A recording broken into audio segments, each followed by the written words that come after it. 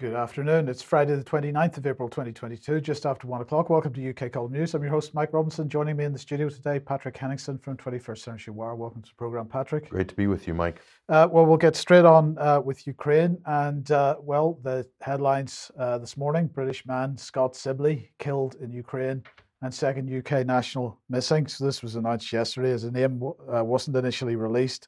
But the Independent here saying tributes have been paid to Scott Sibley, who's been named locally as the man who has died, and the identity of the missing person remains unknown. He's understood to be a veteran of the British Army and is the first British national known to have been killed in Ukraine since the invasion by Russia. A spokesperson for the Foreign Office said, "We can confirm that a British national has been killed in Ukraine and are supporting their family," and various ex-colleagues and so on, referring to him as a fallen hero, one hell of a beautiful guy, and so on. But the question is, Patrick, should he have been there in the first place? Well, that's one question. The other question is, the earlier reports that we had talked about weeks ago about a so-called training base for the Ukrainian Foreign Legion was hit by a Russian missile, and a number of people were killed. Reportedly, a number of foreigners were killed, and initial reports indicated that some of those were British.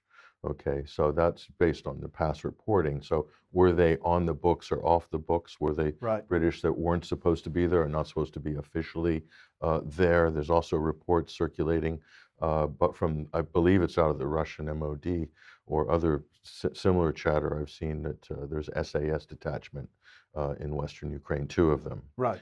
So, I mean, we're obviously not going to be told any of this publicly. We're just meant to think that there's not much going on. There's a few mercenaries, and that's about it. But the reality is, Britain and the U.S. and some other NATO countries are deeply involved, have personnel on the ground. I'd be very surprised if they didn't. Right. On whatever capacity, Mike, official or unofficial. So that Independent article said that the Foreign Office has been advising British nationals against travelling to Ukraine since February, warning of a real risk to life. But then they go on to say that advice from ministers was muddled at first, because, of course, Liz Truss had initially said that she would absolutely support people going to Ukraine to fight with the Ukrainian forces, and then had to backpedal from that. Yeah, the initial dog whistle was go fight the good fight. Then all of a sudden they got a little pushback and they tried to revise their statements on that, pretending like that maybe not such a good idea. Should he be branded as a hero? It's just kind of an automatic assumption that if you're fighting with the Ukrainian armed forces, that you're on the side of good, and everybody else is on the side of bad. But who else is in the Ukrainian armed forces? This includes a number of Nazi battalions, extreme ethno-nationalist, far-right Nazi battalions, not battalions, brigades, in fact, based on the size of them. So this is endemic throughout the Ukrainian armed forces. So it's worth pointing that out, because we obviously don't want anybody to be accused of being a Nazi sympathizer, because that would be terrible. It would be. And speaking of Liz Truss, well, she was speaking at Mansion House over the last, yesterday, I think it was. And, well, it was quite a speech, Patrick, and I'm just going to go through a little bit of this to discuss it with you, because the rhetoric is unbelievable. So she said that the UK sent weapons and trained Ukrainian troops long before the war started. I wonder how they knew how to do that, they needed to do that. But anyway. That was part of a wider, just ongoing NATO effort to arm up Ukraine and prepare it for war, basically. Exactly. But the world should have done more to deter the invasion. We will never make the same mistake again, she said. She went on, some argue we shouldn't provide heavy weapons for fear of provoking something worse. But my view is that inaction would be the greatest provocation. This is a time for courage, not caution. So she's, I mean, the war drums are beating very loudly here. We must ensure that alongside Ukraine, the Western Balkans and countries like Moldova and Georgia have the resilience and capabilities to maintain their sovereignty and freedom. NATO's open door policy is sacrosanct. If Finland and Sweden choose to join in response to Russia's aggression, we must integrate them as soon as possible. And Patrick, on Wednesday's program, we were highlighting the fact that the US was decrying China's potential for China to put a military base on the Solomon Islands following the recent treaty between the Solomon Islands and China. And the rhetoric from the United States was exactly the same as the rhetoric from Russia with respect to Ukraine and NATO, or for NATO expansion onto Russia's western borders. So this position here, that if Finland and Sweden choose to join in response to Russia's aggression, well, in fact, Sweden and Finland were being groomed for this before this military action by Russia began. But they're using this crisis in order to fast track their membership, Right. claiming that they'll be the next target, even though there's no evidence that Russia has any problems with Sweden and Finland, although Sweden is arming the Ukrainian forces with various things like anti-tank missiles. Right. So Sweden is actually directly involved in the war now. So it's an easy step from being involved in trafficking weapons into Ukraine, as Sweden is doing, and then joining NATO, because Sweden's already compromised. I wonder who convinced them to send those weapons in the first place. And there you have the answers to the bigger question. Well, what was Ben Wallace, Liz Truss, Boris Johnson doing with the heads of state of those countries and their respective counterparts in Ministry of Defence and so on? They put Sweden and Finland, well, Sweden especially, into a corner where it has no choice but to join NATO to protect itself, because it's been compromised by being involved in a war that it has zero interest for Sweden's national security. Indeed. That you could make that argument, of course. Sweden will say, no, we have an interest because we share a border with Russia. Doesn't make any sense why you'd want to join a conflict that you don't have a problem with your neighbor before that. So who knows what rationale they're going to come up with. But so let's continue on with Liz then. And she went on to say, we also reject the false choice between Euro-Atlantic security and Indo-Pacific security. In the modern world, we need both. So absolutely hinting at China being an enemy, a future enemy as well, already an enemy perhaps. We need a global NATO. We need a global NATO. NATO 2030, of course, which is their latest agenda, is certainly moving NATO to look at the Indo-Pacific region. But we need a global NATO. By that, I don't mean extending the membership to those from other regions. I mean that NATO must have a global outlook, ready to tackle global threats. What does that mean? That means Taiwan, doesn't it? Isn't that that's a dog whistle in this case? Yeah. That's the dog whistle for Taiwan. So NATO, instead of rolling back to where it should be as a North Atlantic treaty, a post-World War II, a Cold War treaty, it's wanting to extend its remit now into the Pacific, and suppose they start wanting to gobble up new members as well. You know, an attack on one is an attack on all, and the open door policy is sacrosanct. How can you say anything is sacrosanct in a world where the reality is it's great power politics? And NATO membership, which is tied to this Article 5 trap that the UK and the US especially keep touting, and Jan Stoltenberg as well, they keep repeating that over and over, that's designed to start wars. That's not designed to prevent wars. And I might add as well, the Foreign Secretary is saying that we could have deterred the invasion by arming them more. You can make the equal argument that it was the militarization of Ukraine and also the goading it into joining NATO, putting it into that conversation that helped to accelerate the conflict. And also the total abrogation of the UK, the US, and especially the EU partners, Germany and France, of completely sabotaging the Minsk Accords, which were, the resolution was passed by the UN Security Council, right. 2202, that the Minsk Accords was the de facto peace process. And all of these people who are screaming and going hysterical now about Russia, Russia, Russia, they did nothing to realize the Minsk peace accords. They are derelict in their duty as diplomats. And if that was their interest as peace, it looks like they've done everything to draw Russia in to the conflict as well. Russia, if you listen to the Russian Foreign Ministry, they're very clear. They said Minsk failed. We waited 8 years.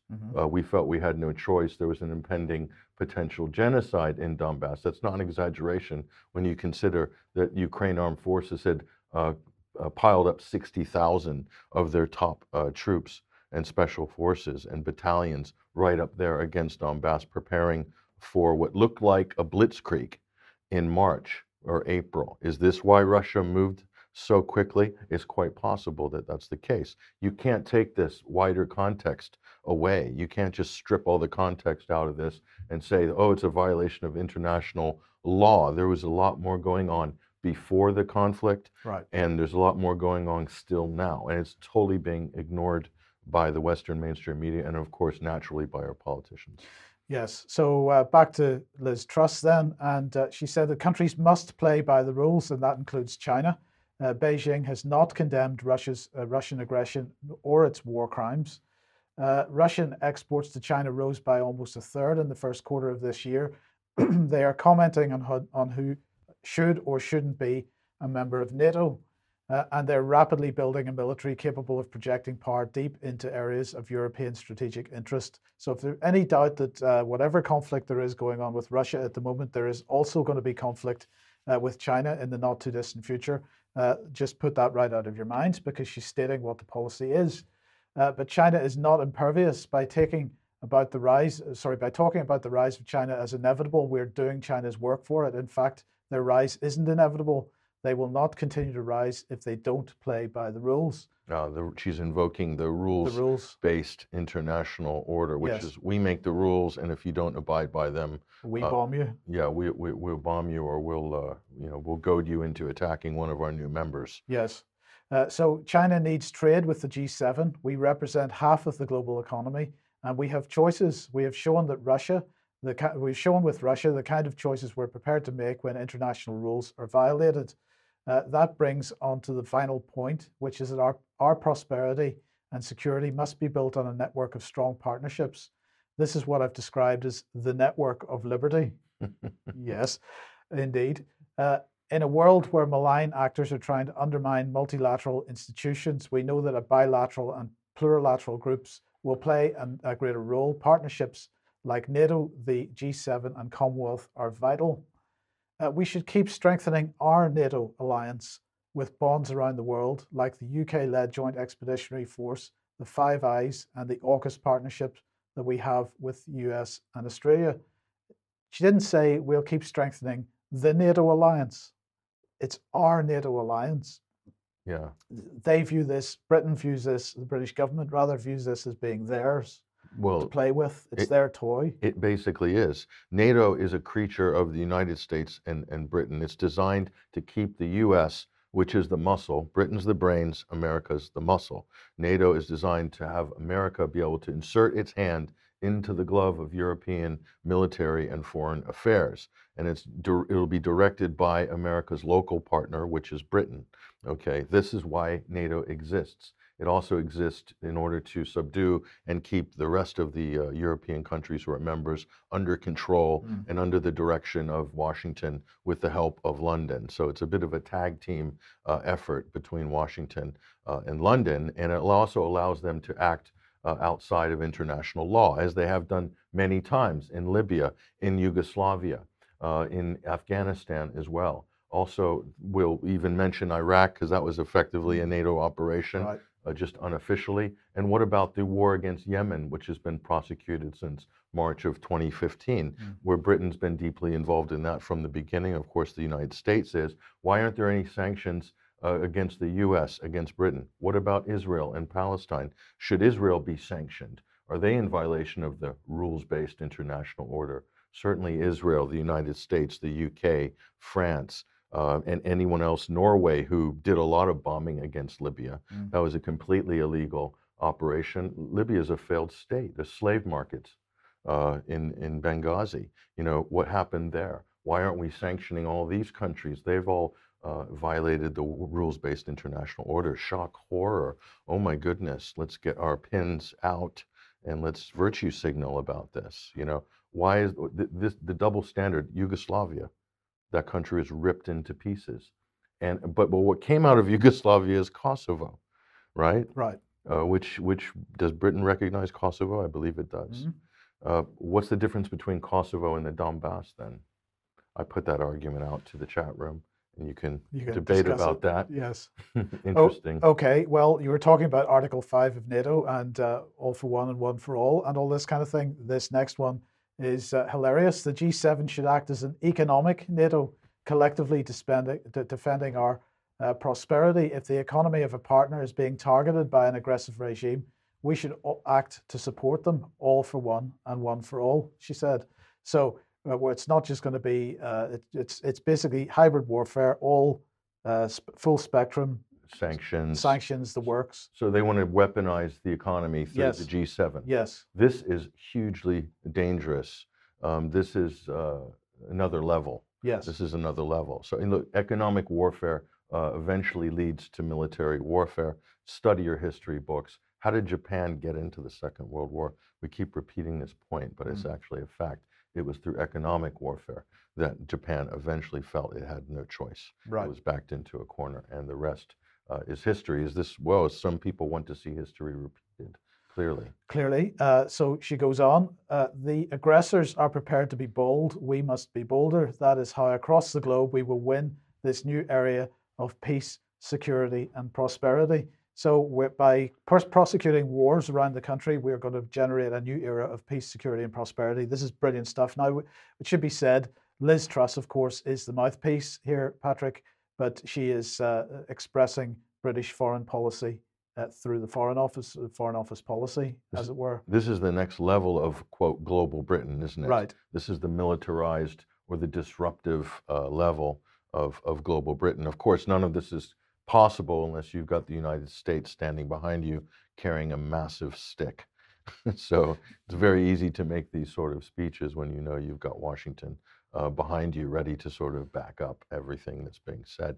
Maybe that's where the speech is coming from. Who knows? I don't think so. I think it's definitely, it's being midwifed right here. Indeed. Well, if you're in any doubt that it's not just Liz Truss, but the Foreign Office as a whole, let's bring Nick Whittingham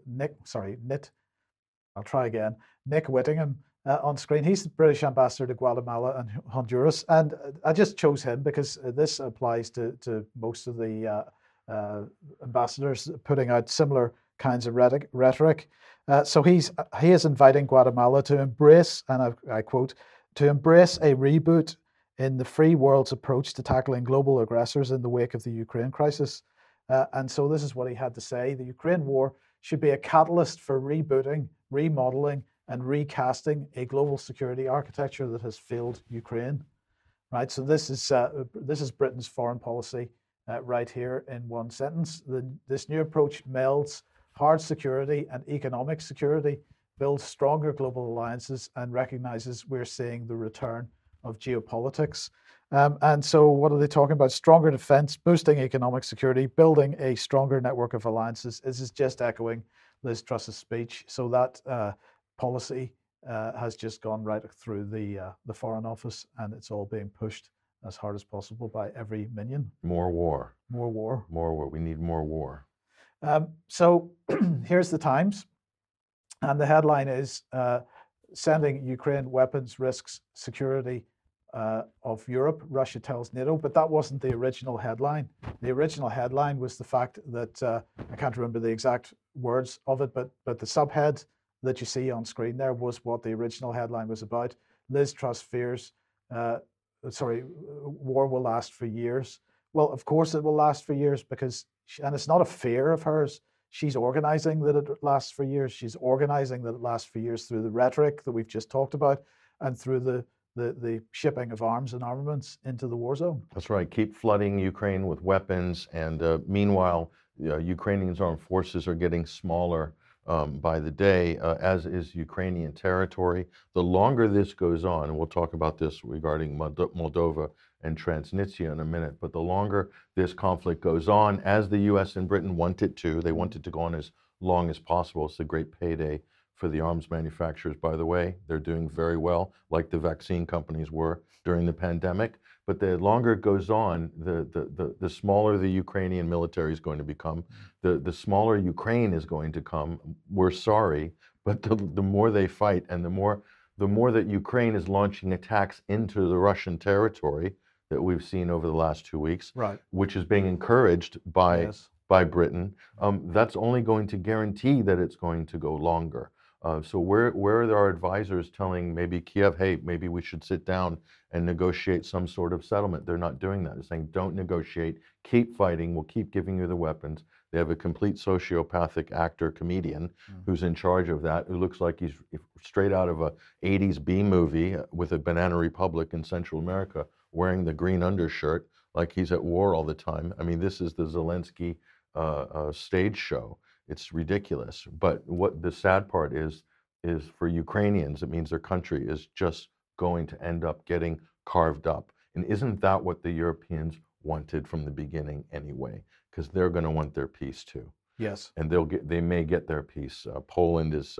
We aren't going to talk about this because we don't have the story in front of it. But there are leaked intelligence that's in the news about the idea that Poland might want to annex part of Western Ukraine. Is something you might want to cover maybe later. Next week. Yes. But that's the type of thing that sort of horse trading is what Europe does best in these sort of situations. That's what they've done throughout history, and my guess is that's what they'd like to do here. Yes. Okay. Well, let's look at what the British Army is up to now. Then, the Ministry of Defence pushed this out this morning. And 8,000 troops heading over onto the continent, but on the basis of exercises is the justification for it. A couple of exercises, and they will see 72 Challenger tanks, 12 AS-90 tracked artillery guns, 120 Warrior armored vehicles deployed, tens of thousands of troops from NATO and the Joint Expeditionary Force taking part. So we've got Exercise Hedgehog. And that's going to see the Royal Welsh Battle Group and the Royal Tank Regiment exercising in the Estonia-Latvia border, and alongside 16,000 NATO troops.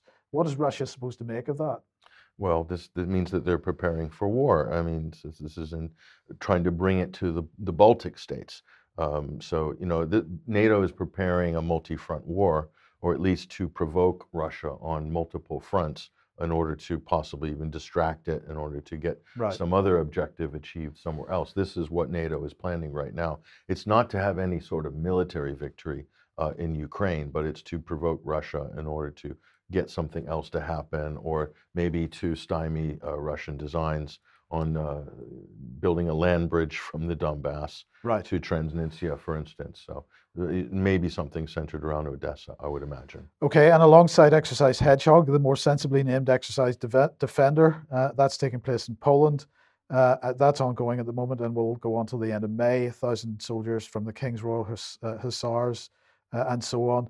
And this is also involving NATO's forward holding base in Germany. So lots going on there. Let's see what Ben Wallace had to say. The security of Europe has never been more important. Operating across Europe, the British Army will stand alongside partners, combining our capabilities and shared values, promoting peace and security. So again, here's another Secretary of State, this time for Defence, telling us that by being warlike, we're promoting peace and security. It's real Orwellian stuff. Yeah, we're getting used to this sort of doublespeak. There's more to come, don't worry.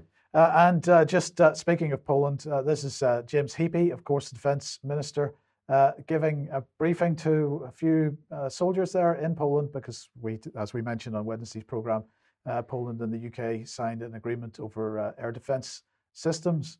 And I just thought that was quite an amusing photograph, because if you look carefully, there are not many of those guys actually interested in the slightest bit. The guy second from the right, he's sort of in a dream world. The third guy from the right, well, he's asleep. The fourth guy, well, if you can see, they don't care. Poland's armed forces are actually incredibly small for a country so populated as Poland. I don't know what is the population of Poland at the moment? I don't know off the top of my head. But isn't around 45 million or something like this? Could well be, yes. And that's it. But they have in terms of ready armed forces, it's incredibly small. I mean, do they even have 100,000? Even at that level? I don't know. I don't think so. No, that's why they're screaming so loud for US troops to be permanently stationed there. I mean, that's why they've invited the United States in. So if Russia wanted to engage Poland, even if you threw in a bunch of battalions from Britain and the US, whatever, it's a joke. Yes. Poland can't defend itself. So why are they using Poland as cannon fodder? This maybe a question the Polish need to ask themselves. Why are the U.S. using you as cannon fodder in this? And they've been positioning you as cannon fodder now for the last 10, 15 years. it's incredible that the penny hasn't dropped yet. But there you are. Well, let's come on to Moldova then. So this is where we think possibly the conflict might be heading. We'll show you a map of this region in a second. But this is Moldova, and NATO has been courting Moldova, Mike, for a long time. Right. I'm sure they'd love to have that in their trophy case. But Moldova is also a Russian speaking. Culturally, it's Russian.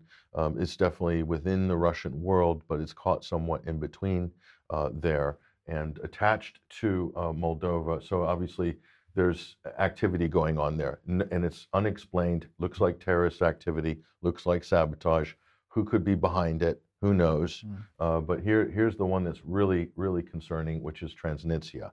And this is basically a breakaway republic. It's not officially recognized by every country, but this straddles the side. There's been terrorist attacks there as well. Now, the largest arms depot in Europe is located here, Mike, in Transnistria. So would Ukraine want to step over the border into this territory? I doubt it. I doubt it. Not only are there Russian special forces stationed there, Mike, but I think more this would be in terms of NATO. Let's take a look at the map here. In terms of what NATO wants, Romania is a NATO country. So Romania is there. They have access, NATO has access into Moldova and Transnistria via Romania. I believe NATO would like to create an incident where they could establish a buffer zone. It's somewhere in Transnistria or Moldova, and that would allow NATO its foothold into this conflict a little bit closer, rather than, obviously they're in Poland. There's no secret there, and they're doing activities out of Romania, but they'd like to push things a little bit further and possibly antagonize Russia. It might be in Moldova, Mike. That might be the easiest foothold for NATO to get involved in this war and accelerate things and raise the tension and hopefully raise the alarm for World War III. They would love to get their boots in Moldova in order to provoke or antagonize Russia. Meanwhile, Russia's looking at Transnistria as a potential joining up region with southern Ukraine should Odessa fall. The Ukrainians lose control. Kiev loses control of Odessa. It's just further along the Black Sea coast, as you can see that map there. If you just go a little bit east, there you'll run into Odessa. It's not a big area geographically. We're talking about a very small area here, Mike. But you can see this. We think this is where NATO has got their eyes, and their saboteurs and their agent provocateurs and their spooks and everybody. It's probably just crawling with it in this region right now. So extremely worrying in this sense, but I don't think Russia is going to have a very difficult time managing that personally, just because of the amount of assets they already have on the ground there and nearby, and in Crimea as well. Plus, there's the missile factor as well, which Russia has demonstrated it's able to hit targets in Western Ukraine very accurately, even underground targets as well with hypersonic missiles. So, we're really playing with fire here if NATO wants to expand the theater. This can't be good news, but someone in NATO wants it to happen. It seems like it anyway. Yes. The way they're talking about it. Well, on Wednesday, we were talking about the fact that Ursula von der Leyen had been in India, following on from Boris's trip to India, because they are so desperate to get India split away from Russia. Yes, yes. But she's been in the press again. Well, it's not so much Ursula as well. She just happens to be the head of the European Commission. But here, you've probably heard Bulgaria and Poland, Russia cut off the gas. And so Ursula and crew in Brussels are calling this blackmail. Okay, so what happened? Russia changed its terms of payments here on gas to Europe from Gazprom, and they said April 1st, it's payment in rubles or there's no gas. We'll give you a month to sort your stuff out, and if you haven't done it by then Putin says, right, we're cutting it off. We can't afford to give free energy in this climate, Dmitry Peskov says. We'd love to give you free energy, but we can't. But you're going to have to pay in rubles. Unfriendly countries they're talking about. Of course. So Poland and Bulgaria here are now basically drawing off of their neighbors and their reserve gas. How long can they do that for? Not very long. The problem here, Mike, is there's other countries that are paying in rubles in the EU because the European Commission has more or less given this a wink and a nod that it's workable, that they can do it. Germany seems to believe that this is okay. So what's going on with Bulgaria and Poland? What's interesting about those two countries? Both of those two countries have a very hyperactive U.S. embassy in both Poland and Bulgaria that exert a tremendous amount of control over the media, and especially in Bulgaria. Diliana Gitinier has told us a lot about that side of things, and also in Poland. Poland's kind of like a kept protectorate now. Well, there's that, but we also have to always keep in mind that Poland's ruling party at the moment is vitriolic against Russia. They absolutely despise Russia. They despise Putin. They still blame Putin for the crash of the plane which killed Kaczynski's brother, and a lot of the Polish government at the time, as they were going to commemorate the Katyn massacre, they were flying to Smolensk. Smolensk, yes, that's right. So this particular Polish regime is rabidly anti-Russian, and they could not be convinced otherwise. Sure, I can't imagine who else would have benefited from that plane crash. It doesn't seem like Russia would have at all, but they've been blamed for it, and that dictates foreign policy. It does indeed. By Poland. Isn't that interesting how that all works out, and the Skripal poisoning as well. So back to Ursula, we'll put her back up on screen. So what's the problem? How come some European countries can do this ruble transaction and others can't? Why won't they comply? Well, you mentioned the political side of it as well. So now they're all arguing amongst each other, and now the European Commission is now arguing with member states. So there's some chaos going on here. What's the cause of this chaos?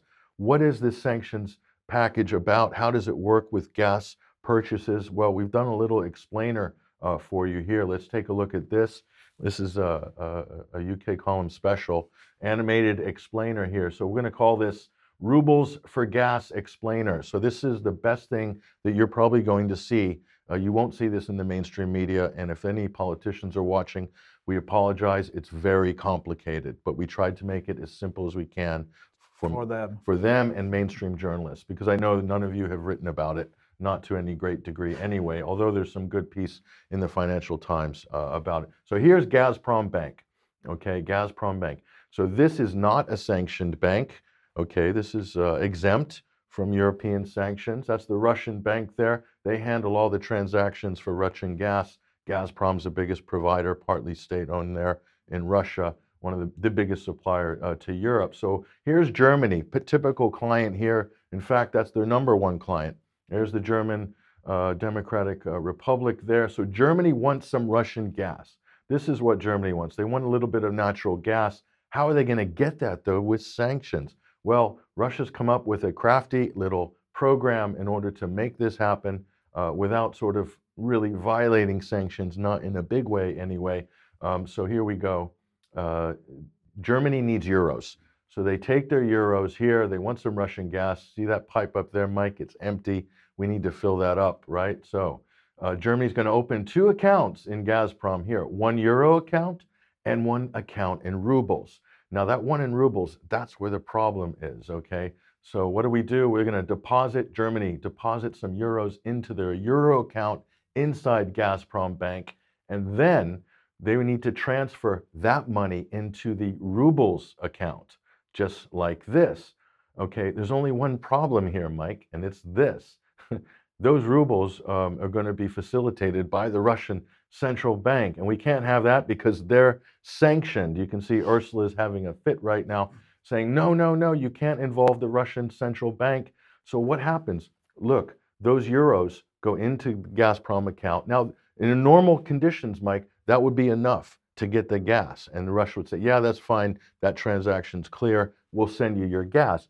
But now, because the United States has stolen 300 billion of Russian foreign currency reserves in foreign banks, normally Gazprom could do business in lots of different banks. Now, because of sanctions and other Russian banks and middlemen and the Russian central bank, and because of sanctions, now it's a problem. Now everything has to be managed and handled within this little tight circle, and this is a problem. So Europe's a little bit confused, and they're a little bit frustrated because of this little master move here. What happens to those euros?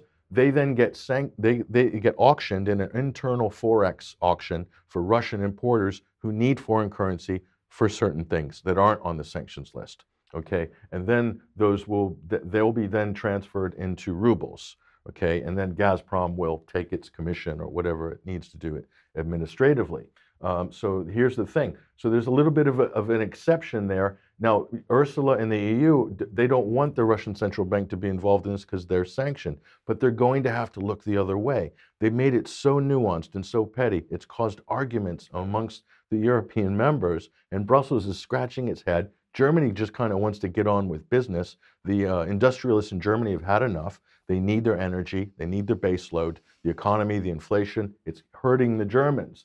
So the transaction is clearing, and this is what happens. Germany gets its natural gas, and hey, everybody is happy, especially that man right there. He's got the industrialist off his back. The gas is flowing, the energy is flowing. Everybody's happy, right? And then Putin is just off to the side, and this master move by Vladimir Putin, this one small little move, that second part of the transaction from euros to rubles within the Gazprom bank is the one that's driving them crazy in Brussels. So did he need to do that? That's the question. No, this was a political move by Russia. This is Russia basically getting involved and gouging out a loophole within European sanctions. So you could say this is more like a political move by Russia to exert its sovereignty over this international sanctions regime, but doing it in the most subtle way through this sort of technical transaction that they've added in there, and it's driving them crazy.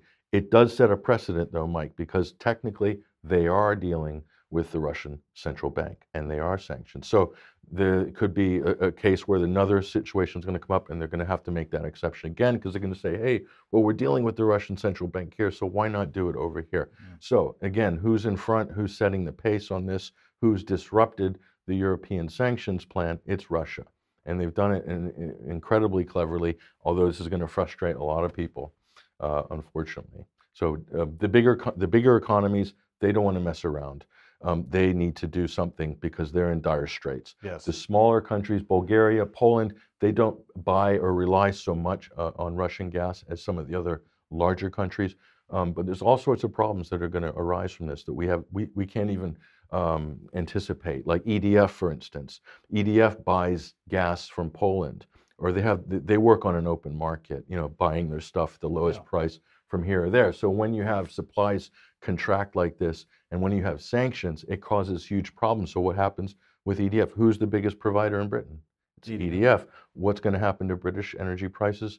They're going to go up because of things that are going on the continent. They shouldn't have anything to do with Britain. And so we are connected to this in a big, big way. Right. So Ursula von der Leyen, she's the president of the European Commission. She's the sort of person who's running all this at the moment. Let's take a look at her.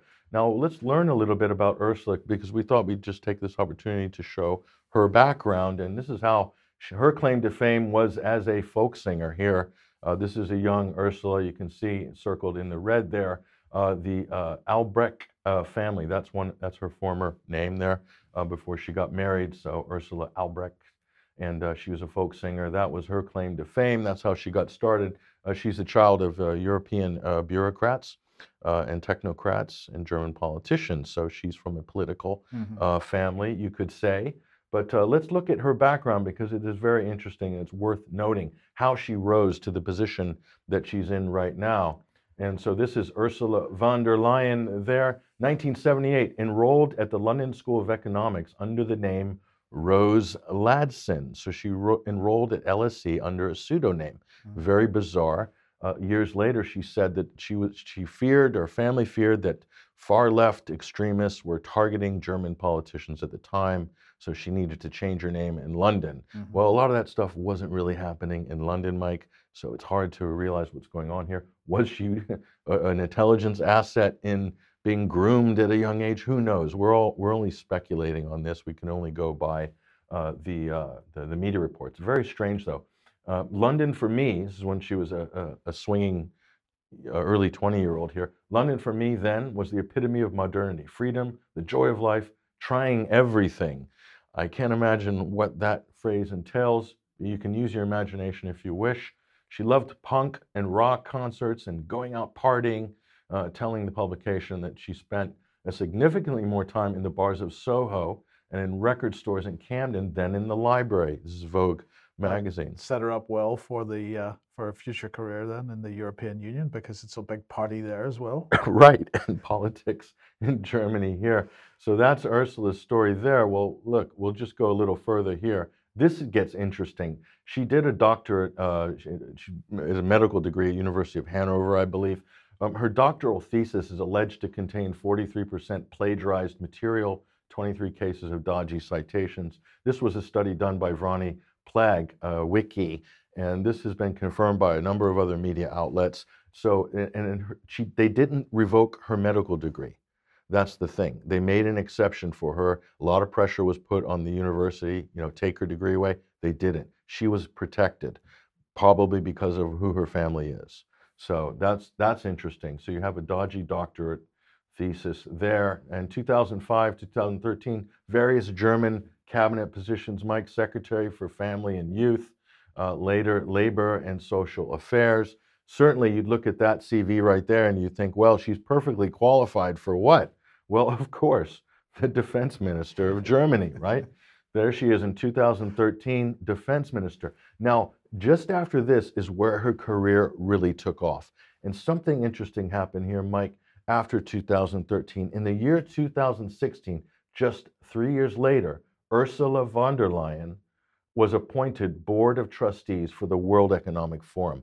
And this is where her career really took off. She was an obscure cabinet minister under Angela Merkel, nothing really important. She managed to move into that defense minister position with zero experience in anything related to anything like that.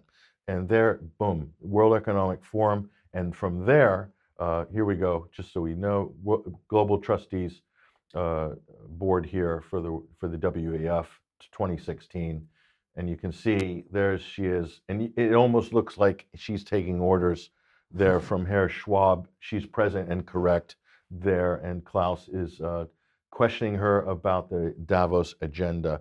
So, but that's where things really took off for Ursula. And so soon after that, 2019, president of the European Commission.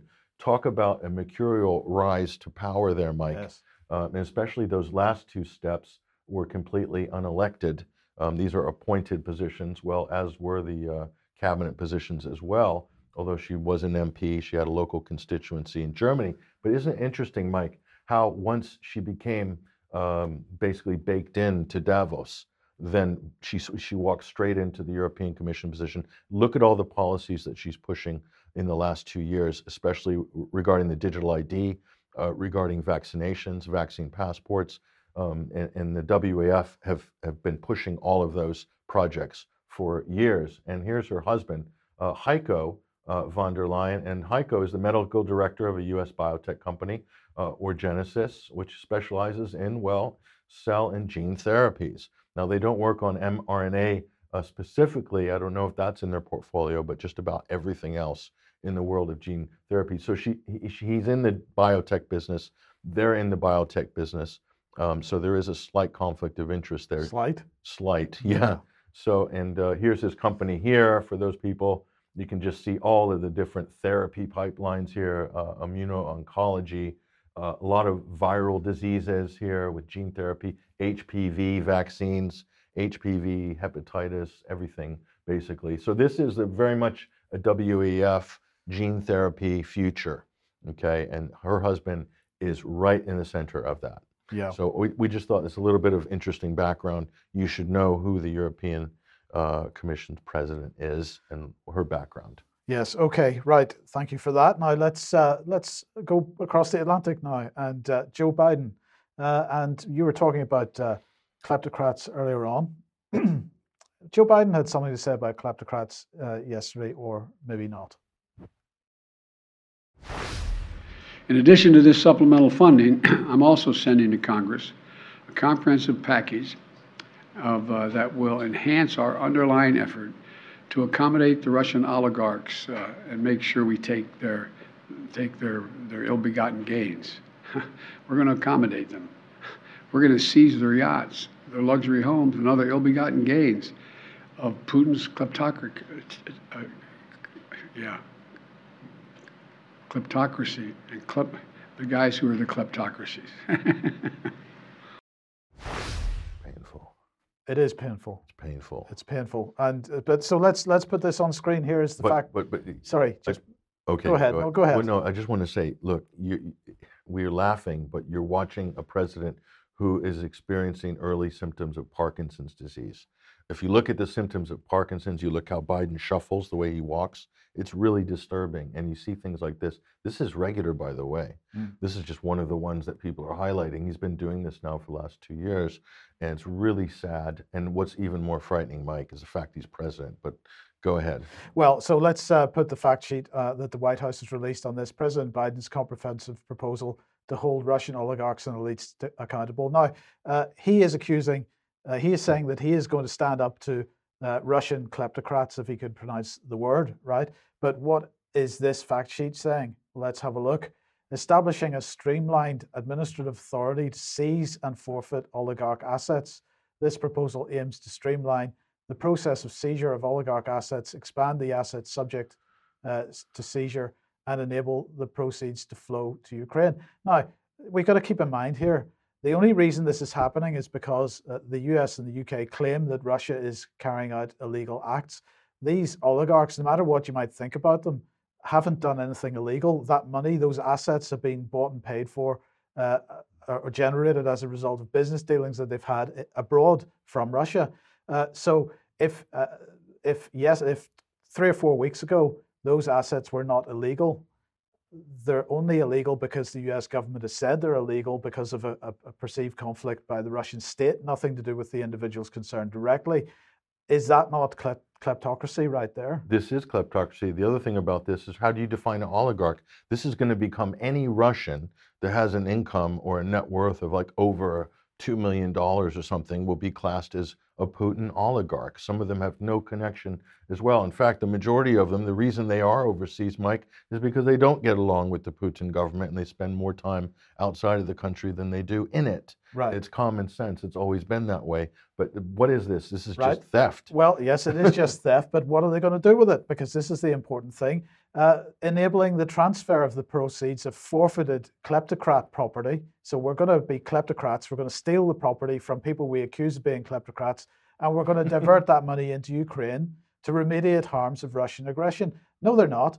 They're going to forfeit that. They're going to steal that money, and they're going to transfer the proceeds of that to push more arms into Ukraine and keep this conflict going. They're going to steal that money and give it to the defense contractors, because that's who gets the cash right at the end of the day.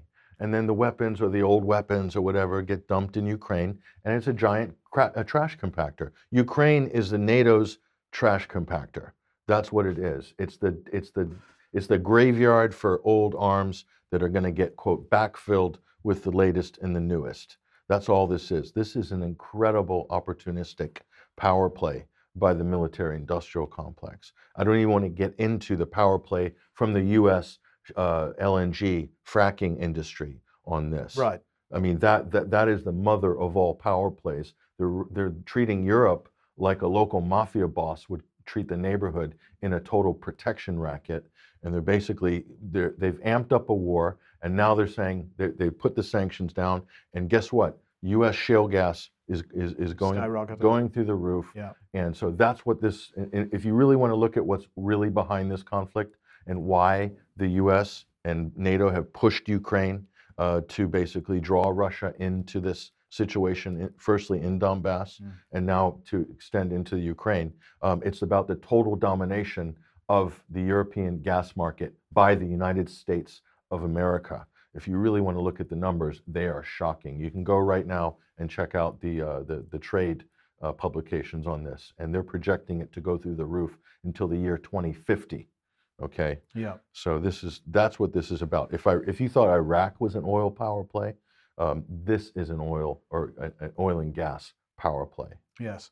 Okay, if you like what the UK Column does and you would like to support us, then please head over to community.ukcolumn.org. There are options to help us out there, and that would be very much needed and appreciated. Or you could pick something up at the UK Column shop, which is at shop.ukcolumn.org. But in any case, please do share any of our material you find on the various platforms. I'm just going to mention the early day motion that we talked about on Wednesday. This is EDM 1177, campaign to oppose extradition of Julian Assange to the USA. There have been a few more MPs have signed onto that. So that is, I think, 21 in total, the 6 sponsors plus this group that you can see on screen at the moment. If you haven't written to your MP on this yet, I suggest you do, or would encourage that at the very least, because although, as we said on Wednesday, an EDM doesn't have any legal standing, since it's now in the hands of Priti Patel to make a decision about whether Assange is extradited or not, then I think it's important that as many MPs as possible put a line in the sand to say that they disagree with that extradition. And it's a reflection of their constituencies, isn't it? If their MPs are taking that particular action, it shows that their constituents generally would be behind them on that. Yes. Now, many people asking what they can do, and we want to applaud anybody that's taking any action on the issue of Ukraine and the Ukraine war. So here's Angela Fettis, and I just want to show a little bit of video. Let's just watch this, and then we'll comment on the letter and the information that she gave to the Ukrainian embassy a day or so ago.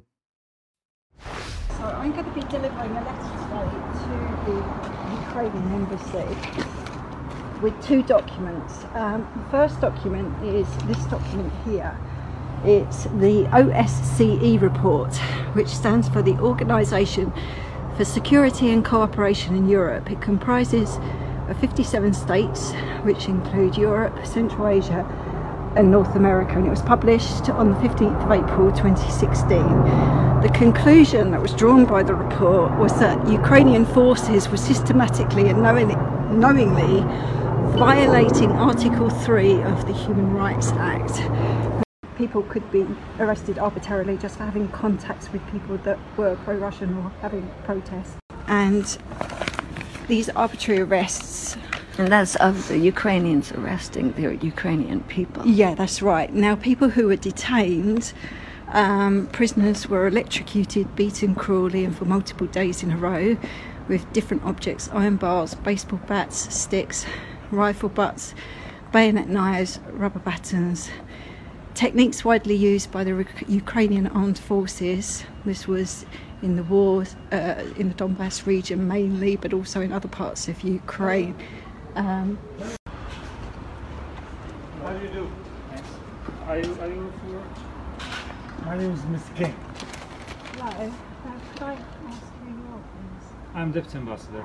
The Ambassador? Deputy Ambassador. Deputy Ambassador. Could I please give you a package which contains 2 documents that have reported serious crimes against humanity in Ukraine in the last 8 years, continue to commit some of their deliberate. Yeah, sure. Yeah. Thank you very much. In there. One's from the UN, the other one's from Democracy.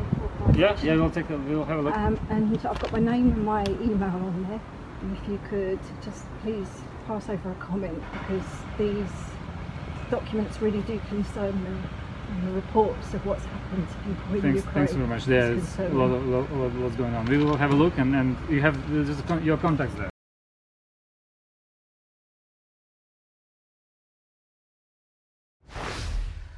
Okay, so I don't know what you thought of that, but I thought that was, I really like seeing people taking that kind of action, particularly calm and polite as it was. Not only that, she's well informed. She's done her research. She's got her paperwork, her homework in front of her, and she's presenting facts. Okay, and it would be nice if the media was doing that too. And this really also just, I won't belabor this point, Mike, but it kind of speaks to the wider theme that we're being gaslit, especially in the West, that Ukraine is this gold standard for democracy, and this isn't actually the case. It's one of the most corrupt countries in the world. They've made opposition parties illegal. Opposition media is illegal. Everything comes under one state umbrella. No wonder the NATO countries love them so much. Right. They'd love to be doing that at home, wouldn't they? They kill and torture a number of journalists. We're talking about dozens of journalists here. The list is way too long. It's longer than any country probably on the planet right now, maybe even more than Saudi Arabia. Torturing and summarily execution of POWs as a regular practice. Also using civilians as human shields as policy. This is Ukrainian military policy. Now, if they're being advised by NATO, is that not de facto NATO policies? Is NATO telling them to use humans as human shields? I don't see anybody protesting about this practice from NATO countries, so I assume their silence is an endorsement of this practice. That's a war crime, okay? And not only that, when we talked about the trash compactor that is Ukraine, it's a trash compactor for arms. That's because Russia is liquidating a large amount of the weapons that we're sending there. And those that aren't being liquidated are being reappropriated to the forces in Donbass, the Donetsk and Lugansk forces. And the other ones, a lot of them won't even make it to the front line. The U.S. has even called it a black hole. Some of them are ending up on the black market. So that's where our public money is going. Yeah. Basically, none of these arms are going to make any material difference in the outcome of this conflict, only that they're going to extend the length of it. And that's what most sensible experts have said. Unfortunately, you won't read any sensible experts in the Western media, not many of them anyway. Yes. So Angela there speaking to the deputy Ukrainian ambassador, you saw his image at the end of that. The letter that she included in the I'll just read a little bit of this. It's come to the attention of myself and other UK citizens that since 2014, the Ukrainian government has been engaged in the arbitrary arrest and torture of its own citizens, either by the Security Service of Ukraine or the armed forces. Evidence for these war crimes is documented by the OSCE, second report published on the 15th of April 2016, and in a document by the United Nations Human Rights Office of the Commissioner entitled Arbitrary Detention, Torture and Ill Treatment in the context of armed conflict. And she goes on to ask them to give a response to this. And of course, if she gets a response, we'll let everybody know about it. Yeah, and by the way, the OSCE was caught feeding intelligence on the contact line in Donbass to Ukrainian armed forces, target information. This is why they were kicked out. Right. Of there. So they were implicated in a really horrible scandal, actually, working on behalf of the Ukrainian military, giving target information. That's supposed to be a neutral organization. Unfortunately, maybe the organization's neutral, but not all the people, operatives that are embedded in it are, unfortunately. Yes. Okay, now a couple of weeks ago, we reported that the Russians were planning on pegging their currency, the ruble, to gold. Well, just want to give an update on that because Nikolai Patrushev, who's the Russian National Security Advisor, has made a comment on this, saying that Russia is working on linking the price of the ruble to bullion and other commodities. He said the provision of the Russian currency with both gold and a range of goods representing a currency value. As a result, the ruble exchange rate would correspond to its real purchasing power parity. To ensure the sovereignty of any national financial system, it's necessary that it has a means of payment, that its means of payment have intrinsic value and price stability and is not tied to the dollar. And that final point there, Patrick, is particularly important because, of course, he's saying it's that to ensure sovereignty, it's necessary that its means of payment has an intrinsic value and price stability. And of course, since dollars are being printed to levels we've never seen before in history, that can never be said of the dollar. So it's very key that any currency is not tied to the dollar because the dollar is going down. Yeah, and this is one of the byproducts of this whole crisis and this sanctions by the West, Mike, is they've created an opportunity for Russia to make their currency more of a hard currency. Russia has no choice. It needed to do that. And guess what? Have you seen how the ruble's performed in the last week? Yeah. 2-year high. Yes. 2-year high against the dollar and the euro. So, hey, sanctions are working, right? That's what we're told. Well, it depends what the purpose of them is. I think they're working very well. If you say they're not working, then you're parroting Russian disinformation, according to our great and the good in the West. Russian disinformation. So when is that whole trope going to be put to bed? Not anytime soon. Look what's happening in the United States. Well, I was just going to say, the whole. We're going to talk a bit more in a second about online safety and so on, but you're doing a better job than the British government is at the moment, it seems. Well, in the U.S., look at this. The Department of Homeland Security has created a disinformation governance board, appointing a leader who peddled disinformation about Hunter Biden laptop, Trump dossier, etc. But this is the Department of Homeland Security that has created this new governance board, Mike. This is the Ministry of Truth. Here is Mr. Alejandro Mayorkas. He's the DHS secretary appointed by Biden. He said they're doing this to stop, quote, Russian disinformation and disinformation at the border. And he's complaining that 14,000 Haitians showed up to the U.S. southern border in Texas thinking they'd get a free ride into the country. And he can't imagine how they got that idea. He claims it's from social media, right-wing, pro-Trump social media. It's actually himself, his own words. We could pull up multiple clips where this gentleman who you're seeing on screen now basically said that in no uncertain terms that the U.S. southern border was open and we're welcoming the needy and the vulnerable and whatnot. So the open border policy had backfired massively, and now they're using their own mistake partially to justify this crazy thing. Right. Here's Secretary Mayorkas here. We cannot stress this is a massive Orwellian power grab. We're hoping that it's not going to make it, but at the moment, the Biden administration is pushing forward with this. Watch Mayorkas here to talk about his aspirations on this. We have so many different efforts underway to equip local communities to identify individuals who very well could be descending into violence by reason of ideologies of hate, false narratives, or other disinformation and misinformation propagated on social media and other platforms.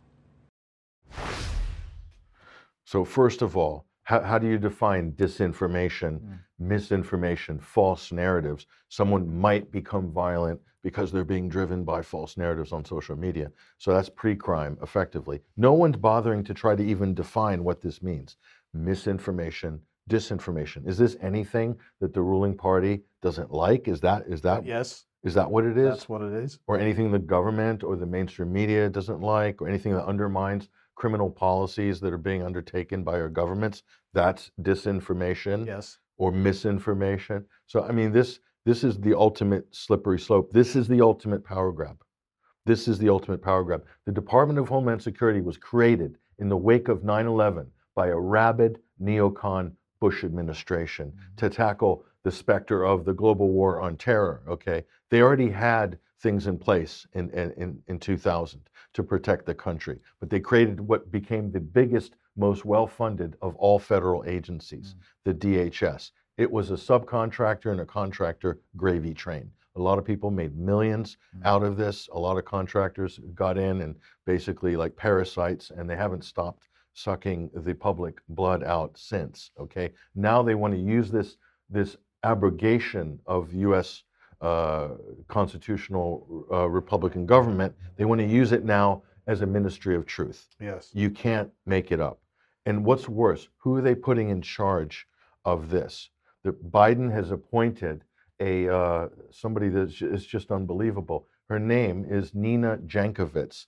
And she herself, this is the person heading this, the head of censorship at this new Ministry of Truth. And this is what she said. We'll put this up. This is from Twitter. And this is her back in October 2020, Mike.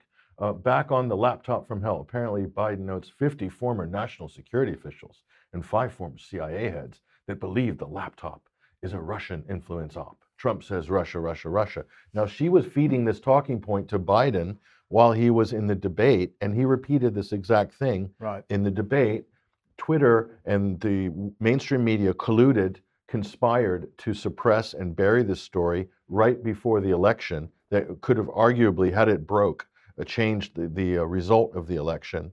We won't even get into voter fraud in that conversation. Just on this basis, the polling has showed that this would have been a consequential story had it broke. She is one of the people feeding the president this talking point in her previous capacity. And she follows it up here. Look at this. The IC, that means the intelligence community in America, nobody knows exactly what that is, has a degree of confidence that the Kremlin used proxies to push influence narratives, including misleading and unsubstantiated claims about President Biden to the US media officials, influencers, some close to President Trump. A clear nod to the alleged Hunter laptop. This is a year later, Mike, in 20, or not a year, 6 months later in 2021. So she was still banging on that the laptop was a Russian influence op. Clearly it wasn't. We all knew it wasn't. Now it's been officially acknowledged by the New York Times, by law enforcement, that it is a legitimate story. It is a real laptop, and it's got damning evidence on it. So that's Nina Jankowicz. But let's take a look at this new censorship czar here. She's an author, Mike. Well, this is her self-proclaimed description here. Author and internationally recognized expert on disinformation and misinformation. That's one of her books there, How to Be a Woman Online. You can imagine what that's about. She must be friends with Mariana Spring at the BBC. They seem to be quite similar rhetoric coming from them both. Yeah, she's an interesting one. This one is interesting. So here's another one of her books here, Mike. How to Lose the Information War. Russia, Fake News, and the Future of Conflict by Nina Jankowicz. So, I mean, I haven't read any of these books, but I've got a rough idea, Mike, of what's contained between the covers. You can probably check out the reviews on Amazon if you want to get some cliff notes on this. But anyway, there she is. Now, that's the sassy kind of, author there, MSNBC doing like spots on whatever on The View.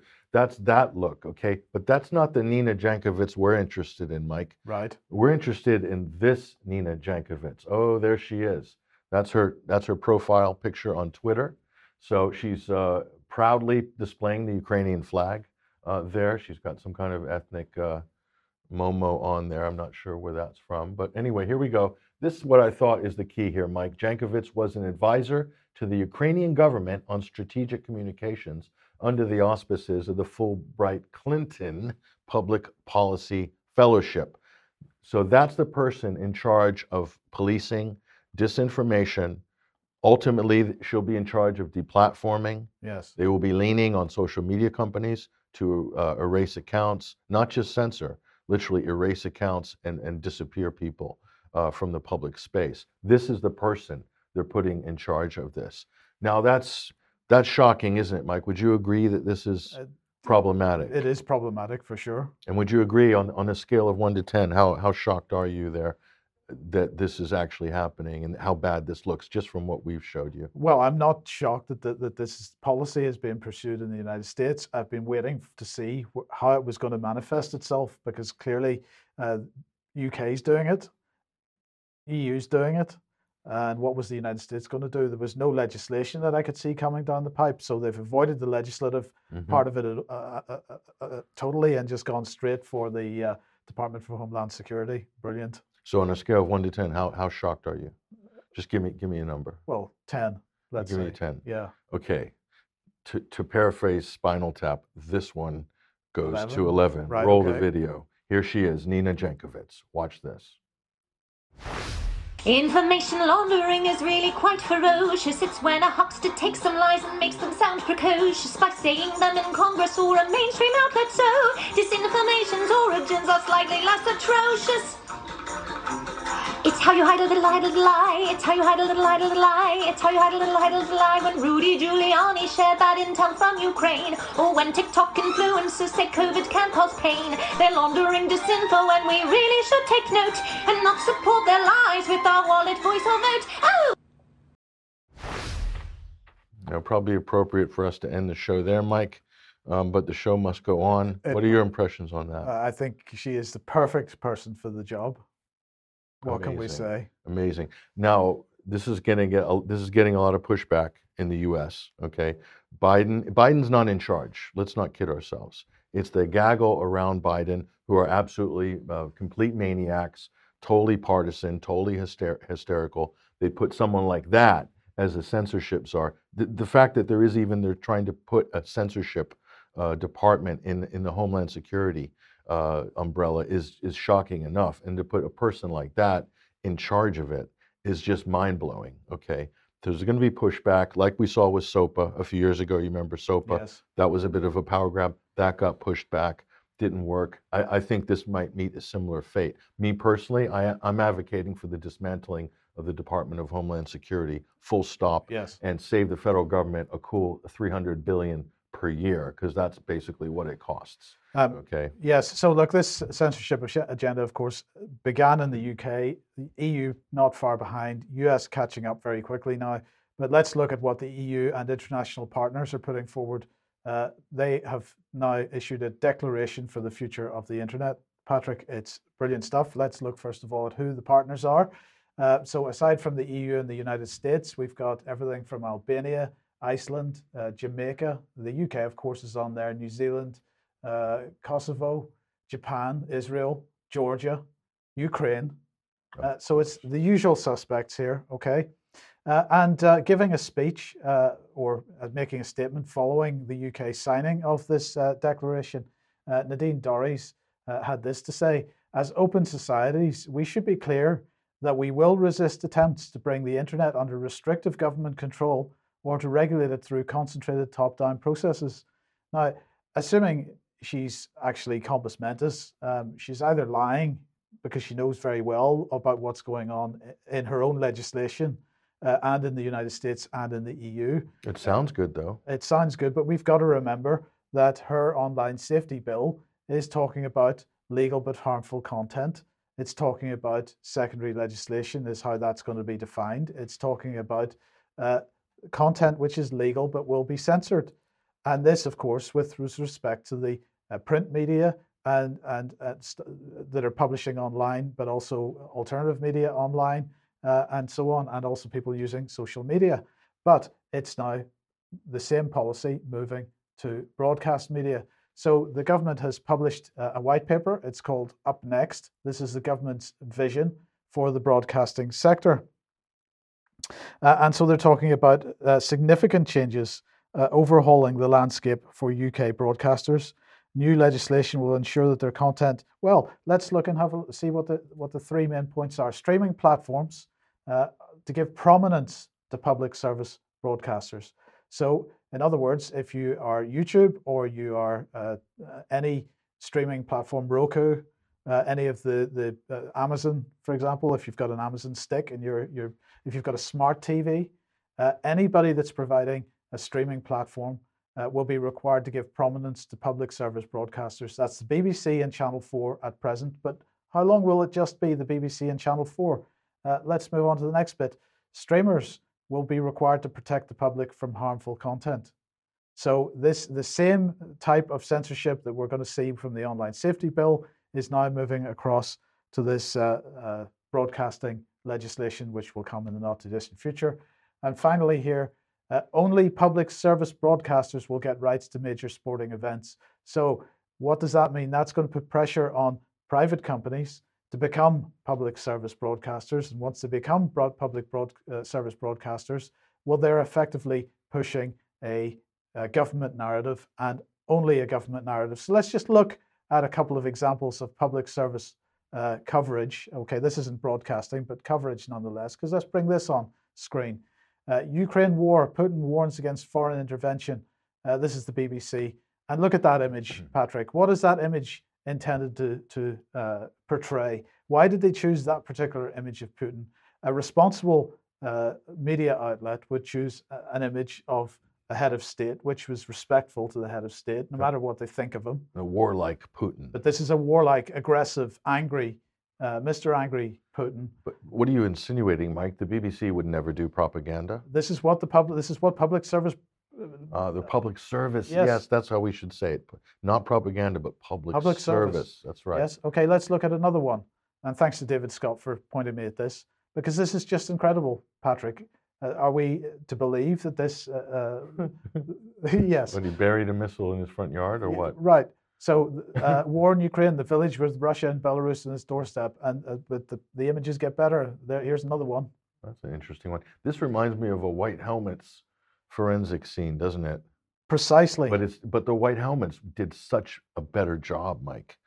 You have to hand it to them now. They look like pros compared to these guys. Yes. This is really embarrassing. It is embarrassing. The White Helmets haven't done enough training yet, and BBC Media Action and so on. But the point here is, Patrick, that the same narrative control is coming to broadcast media, but also to streaming media as well, as we have for the online safety bill. You're presenting that in the United States. The EU has now published this great declaration on the future of the internet, and they've also got legislation coming which is very similar to the online safety bill at EU level. So the aim here, we are in an information war, and the aim here is to have complete dominance of the narrative. Yeah, this is where the real power is. Now we can see it. This is why they're going hell for leather. So they're all screaming about misinformation, disinformation. We're just calling it fake news. We're calling these hoaxes. And the amount of hoaxes and fake news that's coming out from the mainstream Western media about what's going on in Ukraine is almost like a daily circus, okay? It just keeps going. They keep getting more outrageous and ridiculous as the day goes on. And we're meant to say, this is the big crime of Western civilization, is misinformation, disinformation. Did I do that right? Mis and disinformation. That's the way they say it now, right? Okay, this is the big crime. But when our mainstream media do it, it's okay, as long as it makes our, quote, enemy look bad. This is total political gaslighting. This is what authoritarian societies and governments do and have done throughout history, and our governments are doing it now. They've done it forever, but now they're being so blatant about it, and they're attacking anybody that's even pointing it out and accusing a critic of their fake news of parroting Russian disinformation and undermining trust in our democracies and media institutions. Our media, our governments are doing more to undermine trust in their institutions than anybody else could possibly ever do. Case in point, the latest one is the mass graves in Mariupol. How many of you have seen this story over the last week or so? It's on every single media outlet. They're all screaming and blathering about the mass graves, mass graves, mass graves, mass graves. Well, turns out an independent journalist is on the ground in Mariupol and did a report on the alleged mass graves in Mariupol. 9,000 mass graves. The Russians dumped 9,000 bodies. We've got satellite images to prove it. It turns out they have nothing. It was a hoax. Here's Eva Bartlett in Donbass. Western media is awash with new accusations against Russia, this time accusing Russia of secret burials and mass graves in a town west of the city of Mariupol. Accusations are that Russian forces threw up to 9,000 civilians into a mass grave in an effort to cover up their alleged war crimes. Reports cite Ukrainian officials, notably the former mayor of Mariupol, no longer in the city, as the source of what he calls, quote, barbaric war crimes. And according to him, Russians dug huge trenches 30 meters wide and chucked people in. So with journalist Roman Kosarev on April 23rd, I went to the site in question to see whether or not there actually is a mass grave. It is Saturday, April 23rd, and I'm at the site of what Western media are alleging are mass graves. Now, these are clearly new graves, and there in the distance is an existing cemetery, as media have noted. This is a marking of a person that was born in 1941, has their name, has the date of their birth, and it's obviously a known site. Now there are also unknown graves, and they are simply numbered, but there are many that are actually marked with date of birth, or at least with name. Here we go, another one, 1964.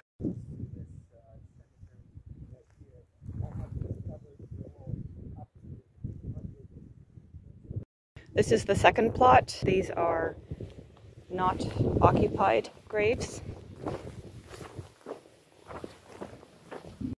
And then these are all completely empty. There's one beyond, for the sake of accuracy, I'll take a jog down that way. I mean, this is just now, at this point, 2 rows, one of which is vacant. And that's it, Western media. Nothing else. I've seen that back in 2015, 2014 as well, where mass graves were discovered as Azov or Aidar retreated. It's in the Donetsk region. And we saw mass graves with civilians. I even saw a woman that she was dug up. She had her arms tied behind her back. And she was pregnant, like the latest stage of pregnancies. And she had a hole in her head, so that means she was executed. So mass graves is something that they do, something that they've done quite a bit. Mass graves, at least according to the head of Donetsk People's Republic, Denis Pushilin, at least 300 sites have been discovered since 2014. Захоранию мирных людей, которых привозили с Мариуполя, первых из погибших. Это 2 квадрата. Вот квадрат, и этот квадрат специально предназначены для мирного населения. Всех хоронили, как говорится, под номерами, которые опись ведется в морге, особые приметы. У кого были документы, на табличках указаны фамилия, имя, отчество. Всех хоронили в отдельных могилах и в гробах. Any questions? It's pretty Well, clear. clearly not mass graves. Yeah. Western media is awash with new accusations. Put across the Washington Post, all of our mainstream media outlets, Fox News presenters were screaming out the top of their lungs about this shock horror, and it's fake. Yes. It's a hoax generated by our trusted news outlets and our public service broadcasters. A hoax, fake, totally fabricated, woven out of whole cloth. Incredible. And we have so many examples of this. Too many. We could just do a whole program on the fake news by our mainstream media coming out of Ukraine. So, I mean, but yet they want to put their thumb on the scale for censorship to silence any independent media or any bloggers, any journalists that might be a foreign journalist or anybody that's not towing the party line. Well, of course they do, because the mainstream press has demonstrated that in public service, it's quite happy to lie through its teeth in order to appease the government that it happens to be working with, and anybody that's going to challenge them on that should be silenced. Yeah, and accused of being, in league with the Russians, whatever. Righty-ho. It's endless. Okay, and we'll just end quickly with this. Then this is the Health and Care Bill, which has now been made an act because today it received royal assent. Well, this is all about the recovery of the NHS following the so-called pandemic, and this is going to make sure that waiting lists on the NHS are reduced massively, and we're all going to be very well as a result of this, according to the government, because of £30 billion or so that's going to be pushed in, £36 billion over the next 3 years. But of course, we've got to remember and just remind people once again that more NHS ambulances are on their way from the UK to Ukraine to give vital life-saving care and humanitarian support to the people of Ukraine. But in the meantime, we continue to have headlines like this. A frail elderly mother is left screaming in pain as she waited 10 hours for an ambulance, which should have arrived within 18 minutes after her desperate son was told there were none available. So this is the UK in 2022. We have a completely failed health system, and nobody is able to get frontline healthcare in this country. But in the meantime, we're exporting any capability to other countries, to a country where we are encouraging the conflict. It seems like the British public are suffering the most as a result of our government's policy here. I saw quite a few of those ambulances myself, Mike, when I was in East Aleppo. Yes. British ambulances, and that was interesting. That didn't work out too well, did it? No. It didn't really help, did it? Yeah. No. But anyway, it was terrorist occupied. East Aleppo, recently liberated, but yeah, they needed those ambulances apparently, so yeah, that was good. And we're just going to end with this from the Daily Telegraph. Prince Charles backs face masks for cows to help save the planet one burp at a time. You're kidding me, this is fake, isn't it? This is not fake, this is real. This is satire. This is not, well, it's not satire, it's real. Methane catching devices, an invention backed by the Prince of Wales, could be fitted to herds to reduce carbon footprint of British beef. Well, it's not carbon footprint because it's about methane, first of all, but the ultimate irony is in this paragraph in the article, because it says the device sits around the animal's head and captures methane emitted when it exhales, The gas travels through a micro-sized catalytic converter and is released into the atmosphere as carbon dioxide and water vapor. Can you see the problem with this, Patrick? Because this is all about cows being the great global warmer of our day by creating methane, and we're going to convert the methane into carbon dioxide and water vapor, which are the two highest so-called global warming gases. So they exhale carbon dioxide. Am I wrong there? Oh no, they do. They exhale carbon dioxide, but they also exhale methane apparently. do, But we've got to capture the methane and turn that into more carbon dioxide because that's going to save the planet. Wow, but more methane leaves the cow from another orifice, doesn't it? Well, some people in the Arguably. in the comments for this article did mention that, and so is Prince Charles working on a neoprene device for the other orifices of the cow? I couldn't possibly comment. Has he got that far in his cutting edge tech yet? So this is going to lower the temperature of the planet, right? Yes. This contraption is going to lower the Earth's temperature. Apparently. Yeah. Yes. Right. Absolutely bonkers. They're mad. They're mad. Yes. So anyway, we thought we'd leave you on that note for the weekend. Look, we are going to do a news extra today, so stick around on the live stream if you are on the UK Column main live stream. And otherwise, we hope you have a great weekend. We will see you at 1 p.m. as usual on Monday. Bye-bye.